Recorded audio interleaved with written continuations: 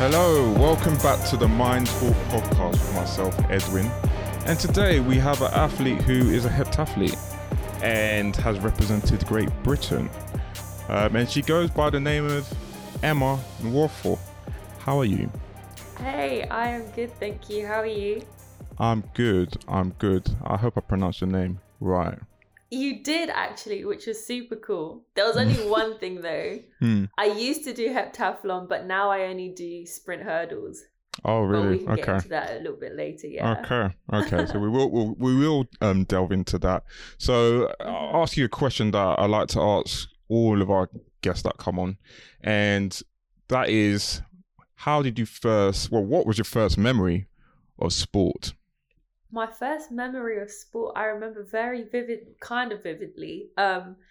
It was gymnastics, funny enough. Okay. I remember I was quite young, maybe 4 or 5, I can't remember.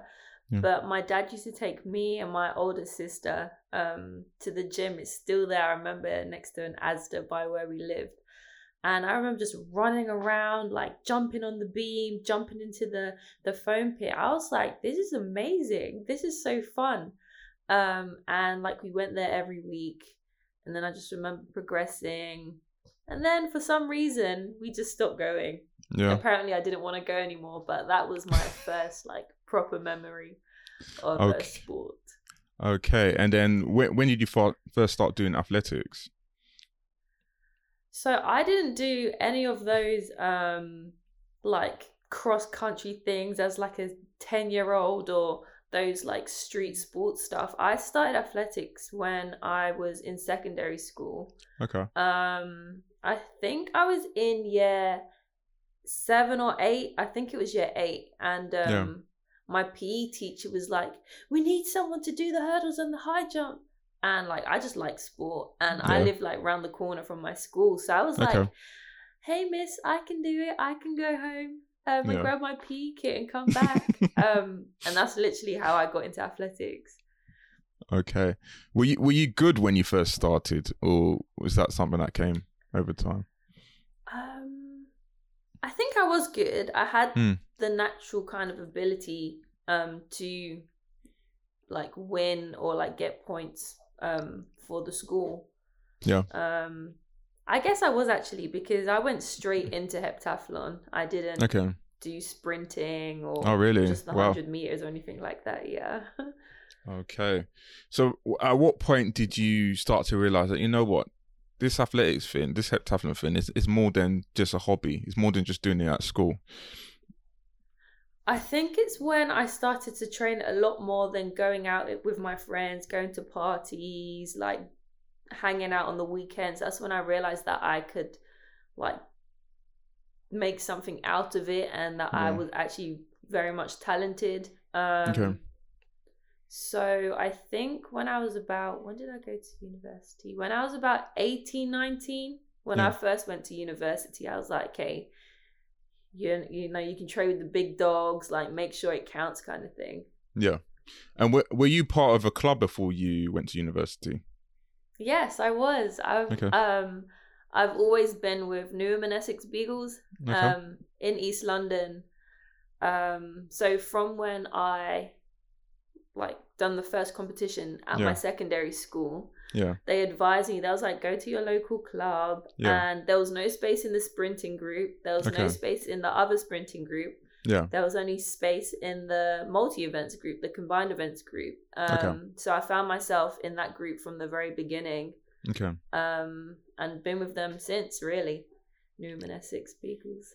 Okay, so talk to us a little bit about how the feeling was when you started training, because obviously competing at school is one thing, but when you actually had to start training, how was it for you at the time? Yeah, so it was definitely very full on. Heptathlon 7 events. It's hurdles, high jump, shot put, javelin, 200, 800 and long jump. So you literally have to fit 7 events in like a training week, where I think back then I was only training on a Monday, Wednesday and Friday. Okay. I think. So it was quite full on. It was quite intense. There was, I think, about 5 of us in the training group. One of which, like, I'm super close with now. She was a bit older than me, but like she was literally like my older sister, and she still is. But she helped me navigate it all because she also done the events. We went to the same school as well, so we was able to like support each other at the competitions in and out of school, which is really cool. Okay, that definitely helps. But how were the dynamics with your coaches at that young age? Yeah, so it was pretty good, to be honest. My coach, are we allowed to say names? I don't know. It's up to you. It's up to you. Okay. My coach, Greg Richards, he's a super cool guy. He coached us for all the events, and the dynamic was really good. He was a well-ranked international athlete in his prime. So he was very knowledgeable and very calm. Sometimes my mind can do like 101 different things. So it was very calming, and it kind of balanced well within training. Okay. So it was good. Okay. And in terms of the dynamics with your teammates at the time, you obviously mentioned one of your friends at the time who was like an older sister. How was it like with everyone else? People, because some of these are people that you're probably competing against. So honestly, in my opinion, it was fine. They were all a lot older than me too. I was like the baby in the group. Okay. There was like a couple international athletes. There was 2 decathletes and 2 other heptathletes. Okay. And then myself. I didn't see, I mean, unless I was just completely blind to it, I didn't see there was any problems. We were all very supportive. We done mostly the same events, so we was together a lot. And yeah, from what I remember, it was really cool. I enjoyed myself. Okay. And how would you say your mindset was at the time when you were competing? At a young age, we kind of let things just go over our head and stuff like that. How was it for you at that point? I think it was okay, but if I could like go back to my younger self and like give any advice and stuff, I would just say like go harder, like practice harder, because obviously you're supposed to do it for fun, and the enjoyment. But looking back now, if I just maybe pushed a bit harder or thought I could do something, so I went a bit harder, I feel like I would be in a better place now. I mean, I don't regret anything, but you always just look back and think, oh, if I'd done this differently or that differently. That's what I think about that. Okay. And has there ever been times when you've had element of self-doubt? Oh, yeah. I still struggle with that now, which is crazy. Because whenever we have these conversations with people, it's always, we focus so much on the physical aspect and we don't really train ourselves mentally to like achieve the same goals that we want to put our bodies through. So I think it's especially at a young age where that's like your crucial point for developing and becoming who you are and stuff. I really had a lot of self-doubt, especially in the 800, which was the last event. That was like the make or break kind of event. And back then and kind of nowish, it was never my strongest event. And I used to completely freak out, have like a panic attack and cry, and be like, oh, I don't want to do this anymore. Like the level of self-doubt I had, I guess kind of hindered me in the events that I thought that I wasn't good enough to do, when really you just have to change your mindset. 100%. So yeah, I did have quite a lot of self-doubt, which I did overcome later on. Okay. But I think as well, in terms of self-doubt, if you're unsure of something, or if you don't understand and you don't ask the questions, then the questions are just going to go round and round in your head, which can also be a branch of self-doubt, because you don't know if you're doing the right thing or not. Yeah. So was it the questions that were there the key in helping you overcome some of the self-doubt that you had? were the questions? The questions that I remember were like, oh, have you done the right training for this? Oh, are you even good at the 800 anyways? Or what's wrong with your body? So I guess they weren't. Yeah. And because at that age, you're not really trained or exposed to as many like resources to know. Actually, you can say something else. You can flip it around and be more positive, and it can help you. I guess it didn't help. So talk to us a little bit about, so we move on from that, from the time you went to university, went to Brunel. Talk to us about the shift, the change in terms of training when you got to that stage. Sure. Well, I'll give you also a little breakdown between that, because a lot of changes happened within that. So that the coach that I was with, he got a new job and he like basically moved countries. Okay. So especially with heptathlon in the UK and in England especially, there's not a lot of heptathlon coaches. Yeah. So at that point, I think I had maybe like 3 or 4 different coaches for every event. Okay. And I was traveling to like different locations for that. And at the age I can't remember, I think I was maybe like 16 or 17, and I wasn't driving. Okay. I had to rely on public transport, on my mum dropping me places. Yeah. So already that just like made my schedule a lot more busy, and trying to have the coaches on the same understanding of what I'm doing in practice, and making sure I don't do too much or too little, and making sure it all fits in. That was a struggle. That was quite hard. So then when I went to university when I went to Brunel, I moved coaches again. Okay. Luckily, the training partner that I was talking about, that was like my big sister. Yeah. She also went to Brunel. Okay. So she helped like ease the way in. I literally just went into her group, and that was really good. And that helped, and just that environment of being on campus and rolling out of bed, and then my track's there, like that was really nice.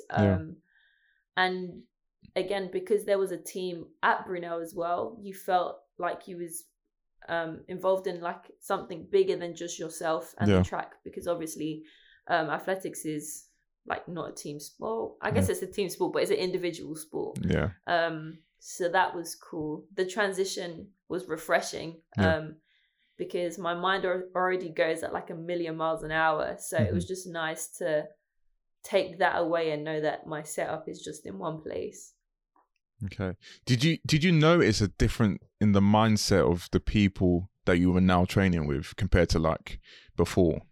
I was fortunate enough to be in kind of like training with elite people. Okay.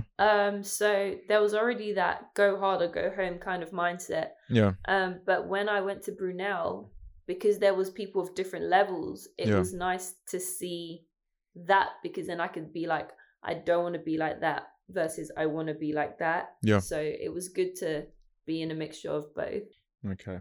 What advice would you give to yourself at that point of your life that you wish you did then? I think I would say, firstly, I would say that I was good enough. I'll just keep telling myself that I'm good enough. Because so when I got to Brunel, I hadn't done any junior internationals, anything like that. I was always on the cusp, but I never quite got there. Yeah. So I would tell myself like that you're good enough, that you've got this, and that don't be afraid to ask like questions, because sometimes, like I said, I overthink, and sometimes you don't want to pester someone with all these questions, but some people are open to answering those questions, and some people are there to ask the questions. So I'd definitely say ask the questions, and if something doesn't feel right, or you're not getting a good vibe from something, say it. Otherwise, you kind of just be in this limbo. 100%. Like, I think asking questions is the main thing. For like, I had a guest on not too long ago, another athlete who, that was the main thing that he says. Like, because I asked him whether he ever doubts what he coach says, and he says no, because I always ask the question, and if they can't give me an answer, then maybe I shouldn't be there, because they should be able to answer all the questions that I have. Which is very, very true. So when it comes to wearing the GB vest, how did it feel when you first got selected to run for compete for Great Britain? Okay, so I'll give you a little more rundown to like a background story to why I felt how I felt. So that was my first year. So in the UK, you can either do 3 or 4 years studying. I done 3 years. So in my first year, I was with one coach. Yeah. The second year, a combined events coach came in. Okay. So I started working with them. My third year, they left again and someone else came. Yeah. But they weren't very good, in my opinion. I was with them for maybe a week, and then I realized that wasn't for me. Yeah. But then in life, you have to like take risks, or like you have to just put yourself out there. So I ended up training with another elite training group. I was coached by Linford Christie. Okay.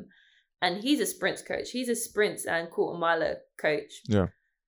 I found myself as a heptathlete training with him because I was like, I just need that level of eliteness and just that environment, those people to train with. Yeah. I don't even remember how I made it work. I done like some hurdles with some people and long jump with like another coach and stuff, but we made it work. And that was the year that I got my first international. Okay. And that was an indoor meet in Spain. And I was just over the moon. It was it was relief that, oh my goodness, like, okay, I've been training for all this time and I actually got selected for something. Like, I'm not wasting my time because like, I don't even know how old I was, but when you get to a certain age, you have to start weighing up whether it's worth it or not, because obviously there's not a lot of money in track and you need to figure out if you need to, you know, just hang the spikes up, like be real with yourself. So that was just really relieving, and it kind of boosted my like self-confidence, self-esteem. Yeah. Like when we went to that meet, like I got so many PBs. Oh my gosh, sorry, I'm using like lingo.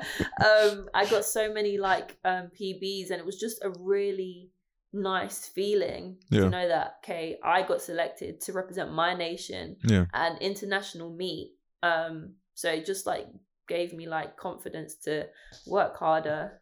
Okay. You spent some time in the States, didn't you? I did. Yeah. So talk to us a little bit about that. Cool. Okay. So that's another story. I just feel like so many different things have happened in my life that at the time I was like, I can't do this. Like, why is this happening? But then I look back and be like, okay, it was definitely a struggle, but it made me who I am now. Yeah. So story time.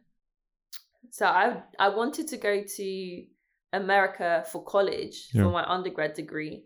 But that didn't really go according to plan. So it was still kind of lingering in the back of my mind if I had an opportunity to. So then in my third year, a coach reached out to me and it was like, talking. He was like, yeah, we can do this. We can provide you with a full scholarship. Long story short, sold a good package. I was like, yep, I'm there kind of thing. So the summer of 2018, I went there and I literally got there. Within the week, I was like, I don't think this school's for me. I was like, damn, okay, let me just see the indoor season through.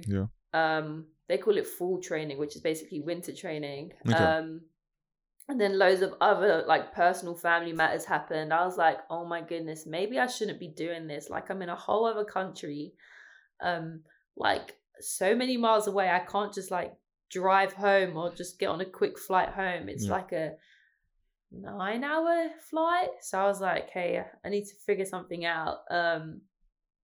But managed to, so how we have BUCS in the UK, which is like all the schools, they compete against each other. In America, because it's so big, they have several different BUCS equivalents. They call them conferences. So I won my conference hurdles. I think I came second in the pentathlon. Okay. For indoors. I was like, oh my goodness, like I went through all of this crazy hectic stuff on the track and off the track, and I still managed to like win. So I was like, okay, that's good, but does that mean that I need to go somewhere else to push myself more? So anyways, I ended up transferring to another school. So now I was at the Ohio State University. Woo, I love them so much. And I had an absolute blast. It was great. And that year, oh, hang on a second, I forgot something. So I came back home for a bit. Because the transition, I couldn't go straight there. And then this is 2020 now. And my indoor season was amazing. I was like number 1 in the UK for hurdles. Like I ran like a crazy fast time. We was going to go to, it's called NCAA's, which is like a really prestigious competition where like all the elite people in a certain division compete. And then, does everyone remember what happened in 2020? COVID came and literally we was warming up to compete. And all the coaches disappeared. It was like, okay, what the hell is happening? Like we have to compete, because I went for pentathlon and hurdles. So I went for 2 events. Which was really cool. And then they sent us home. They was like, sorry guys, this thing called COVID. No, they didn't used to call it. What did they used to call it? Coronavirus. Corona, there was like, there's this thing called coronavirus. It was like, Corona, what? So then, so I didn't get to experience America and the collegiate competition season for pretty much most of it. Because the next year when we came back, everything was very limited. You couldn't travel out of like a bubble to compete. Even down to just training and the facilities, it was very regimented. It was very restricted. So honestly, my America experience was limited due to COVID, but I still had a great time and like learned a lot about myself, about training, and just another idea of the athlete I want to become, which is cool. Do you think that experience also helped you like grow up as a person, like because you're in a completely different country with your family not there, and it's just kind of pushes you to, there's certain things where you can go to your family before, but now you can't. It's just you yourself. I definitely feel that. I went there obviously to study as well. One thing that I was lucky enough that I didn't struggle during that period for like the academic stuff. It was more so, again, like we said, with the training and then the personal matters that always come, like that are always present kind of thing. But it made me realize that, number one, that if you don't believe in yourself, then no one's going to. And I got to a certain part, like obviously I won't go into detail, but I was so like over everything. I was like, no, I don't want to do athletics anymore. Like, this is just long and I just don't want to do it anymore. So then I'm very stubborn to a degree. But when I know that I need help or there's something that I can't do, and I know that I've exhausted everything that I can do, I'll go and seek help one way or another. So then I started seeing a sports psychologist, and they started to develop. There was like giving me different like things to practice, write down journals. There was even like an app which you have to say affirmations rather than hearing like a random stranger say these affirmations to you. You write these affirmations down, you record it with your own voice, and then you kind of meditate and listen back to it. And I found that really did help me. Because I can look in the mirror and talk to myself. But hearing your voice outside your voice, if you know what I mean, does like a whole different thing mentally. There's some science behind it. There's probably some studies too. But it hits different. And that year I realized that like how much like capacity we have within our brains and how much we don't use, and how much once you start believing, once you start reinforcing like visualizing. There's so many different things that we can do and practices that we don't do that will just aid your performance dramatically. Like little example, when I ran the fastest time I ran, in my body, I just knew that I was ready. Yeah. I literally lied on the track and just visualized it. And if you're not aware, like the people that are listening, before you go to a race, they call you in like a call room where everyone comes together, make sure they've got the right numbers, spikes, blah, blah, blah. And then from that room, they'll take you onto the track if you're doing a race or whatever. And then you have to set your blocks up. For hurdles, you go over some hurdles if you want to. I was literally lying on the floor with my head over, like my arm over my head like this. Yeah. Whilst everyone was like setting their blocks up and stuff. And then the lady tapped me and was like, are you in this race? I was like, oh yeah, like I'm in this race. I just set my blocks up. I didn't go over any hurdles because I was that confident in myself. Yeah. I didn't need to waste any more energy because I was about to run and win and beat everyone. And that's what happened because I believed it. So like, that's my testimony on it. And I think it's awesome. Yeah, no, it's the thing is, the mind is so important in terms of how you get the best out of anything in life. If you have the right mindset, that's how you're going to be able to get the best results. No matter what level you're at, to be the best that you can be, you have to first have it right there. Otherwise, all that hard work, training is basically pointless, really. Exactly. And the thing is as well, people think that it's only for entrepreneurs or athletes or people that have big goals and stuff. It doesn't have to be the case. It's transferable and it can be for anyone, any like big goal or little goal, just like small things. It can make a big difference. 100%. An area that we haven't really touched on. So injuries. So how have you dealt with like setbacks that have come from injuries? Cool. So I've been very lucky, actually. Oh, touch wood. Okay, the floor's wood. I've got wood. I haven't. Okay, yeah, touch all of it. I haven't had any like serious injuries or anything like that. I've always had like niggles or tweaks or something in my body that's compensating, that's giving me issues. Yeah. So I've been fortunate enough that I haven't had to worry about that too much. Okay. But I have had other challenges in terms of sometimes certain exercises or stretches or things won't work for me. Okay. And because we've tried so many different things, we don't know what it is. And I'm up to this day, I'm still trying to figure that out. So that to me is frustrating, and sometimes it's mentally draining because you want to be the best, you want to train your hardest, but if you're not training the right way, then it's not pointless, but it's not as effective as what it can be. Yeah. So that's what I'm struggling with the most at the moment.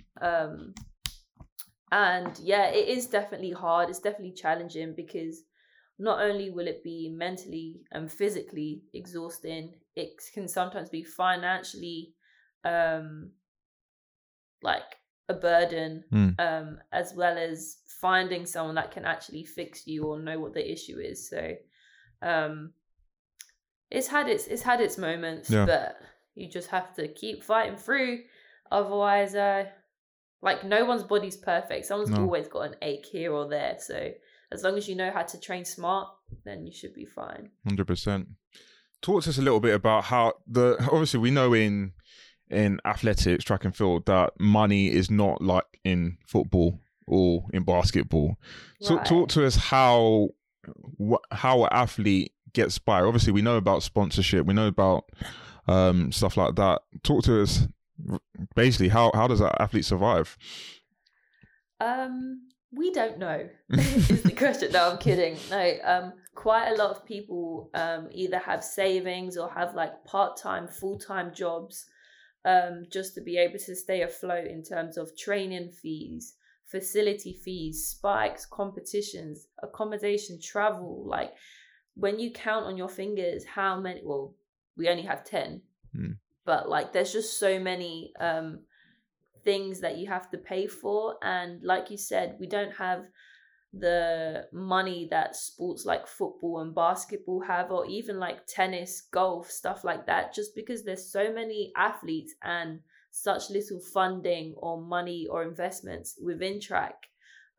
It's definitely very hard, and that's why you see quite a lot of athletes who had the potential stop early because they just can't do it anymore. Yeah. Or top athletes that are winning medals, going to worlds, going to all these things, having to find another job just to keep them, just to make a living. So it's definitely challenging. I feel like, especially if we was to take a page out of like America's books or something like that, where they have a system where there's a flow of money, or just the engagement from like fans and people, I think that would definitely help. And one thing that I have noticed recently is other countries such as France, they're not as big as America, but they still have a system. Even Portugal, they have a system where their clubs and their races give money back to the athletes. And not only does that support and help athletes to even keep going, it inspires the younger the younger athletes to get into athletics or a sport and see like what they can get out of it, not just like the financial side, but like a community and stuff too. So money's hard. Sometimes it's a struggle. Most of the time it's a struggle, but you find ways to make it through and stuff. 100%. Let's talk a little bit about your support network. So how important is your support network to yourself? It's so important to me. I mean, like with everyone, there's the athlete Emma, and then there's the non-athlete Emma. And a lot of the time you see athletes, and maybe even myself, you've got like your game face on, you're ready to go, but if it wasn't for the people that are supporting you behind the scenes, then most of the time, all the time for me, I wouldn't be where I am. Down to like my mom, my friends, my coach Linford, Mr. Christie, like I love him to death. Like he's so helpful and he's so caring too, and to think that someone like he's got all these amazing achievements and he's like a celebrity, I'm like, oh my gosh, this is really Linford Christie. But like to get his help means like so much. And there's so many other coaches, even the coaches in America. I'm still in contact with them, and because they've seen me at my low and they've seen how much in my head I can be, like they're always there just to encourage me, support me, but also be real with me, because sometimes people will just want to sweet talk or like sugarcoat things, but you need people around you that's going to be real with you. Otherwise you're just going to go astray, or like then sometimes you need to be humbled, or sometimes you need to be put in your place or told off, or you know, like motivated. So my support is very, very, very important to me, and I feel like without a good structure, then you won't get to the best of what you can do. 100%. It's interesting you say how you spoke about Linford, because everyone I've had on who was coached by Linford has basically said the same thing as you. Really? So that kind of says a lot about his character and how he is as a person. So no, which is really, really good. So we kind of when we started off, you kind of mentioned that you don't do heptathlon anymore. So what was the reasons why you stopped doing heptathlon? Yeah, so the reasons being, I mean, I love heptathlon to death. Like I really, maybe the 800 I really like now. But going back to the injury thing, there was something wrong with my body. We're still trying to figure it out, but it just limited me. Anywho, so that 2020 year when I ran really well in hurdles, then we started to look at who I would be able to get coached by, the time I would have, because I wasn't on any funding, I didn't have any contract, so I needed to work to be able to train, basically. So we figured out that if I just done hurdles, that would give me more time to work. That would give me, I loved hurdles. There was a space on the team that I felt like I could, well, I know that I can, I'm still working towards it, fulfill in terms of making team and just progressing in that sense. So we thought, might as well give it a go and see how it is. I miss heptathlon so much. I miss high jump. I miss throwing javelin. Like, I miss all the events. And this is the first year of the transition period, which has been a bit tricky. Yeah. But it was pretty straightforward. I had a few conversations with some ex-heptathletes who've now gone into like one discipline. Yeah. And they said that the first year was a struggle, but now they're finding their feet and stuff. Yeah. So again, just different challenges every day, but you work through them to try and get like the best that you can for that season. Do you think you may ever go back to it, or do you think that's it? I might. I kind of want to just do a hep without any training, just to see where I'm at, to see if like I just needed to have my brain elsewhere for a period of time. Yeah. But depending on like the rest of this year and like my setup for the years to come, I may. I'm not sure yet. Time will tell. Time will tell. Stay tuned. Anyway, last question before we end. So, name 3 things about yourself that you think are your strength, that you think maybe someone else would need to be successful as a athlete. My strengths, or just your strengths that you think someone else can. Okay. Number 1, I would definitely say determination. I think sometimes determination and perseverance is better than motivation. Yeah. Because I must admit, sometimes I am not motivated to do what I need to do, but I know I have to do it. Yeah. So I would definitely say those 2, collectively would be a good one.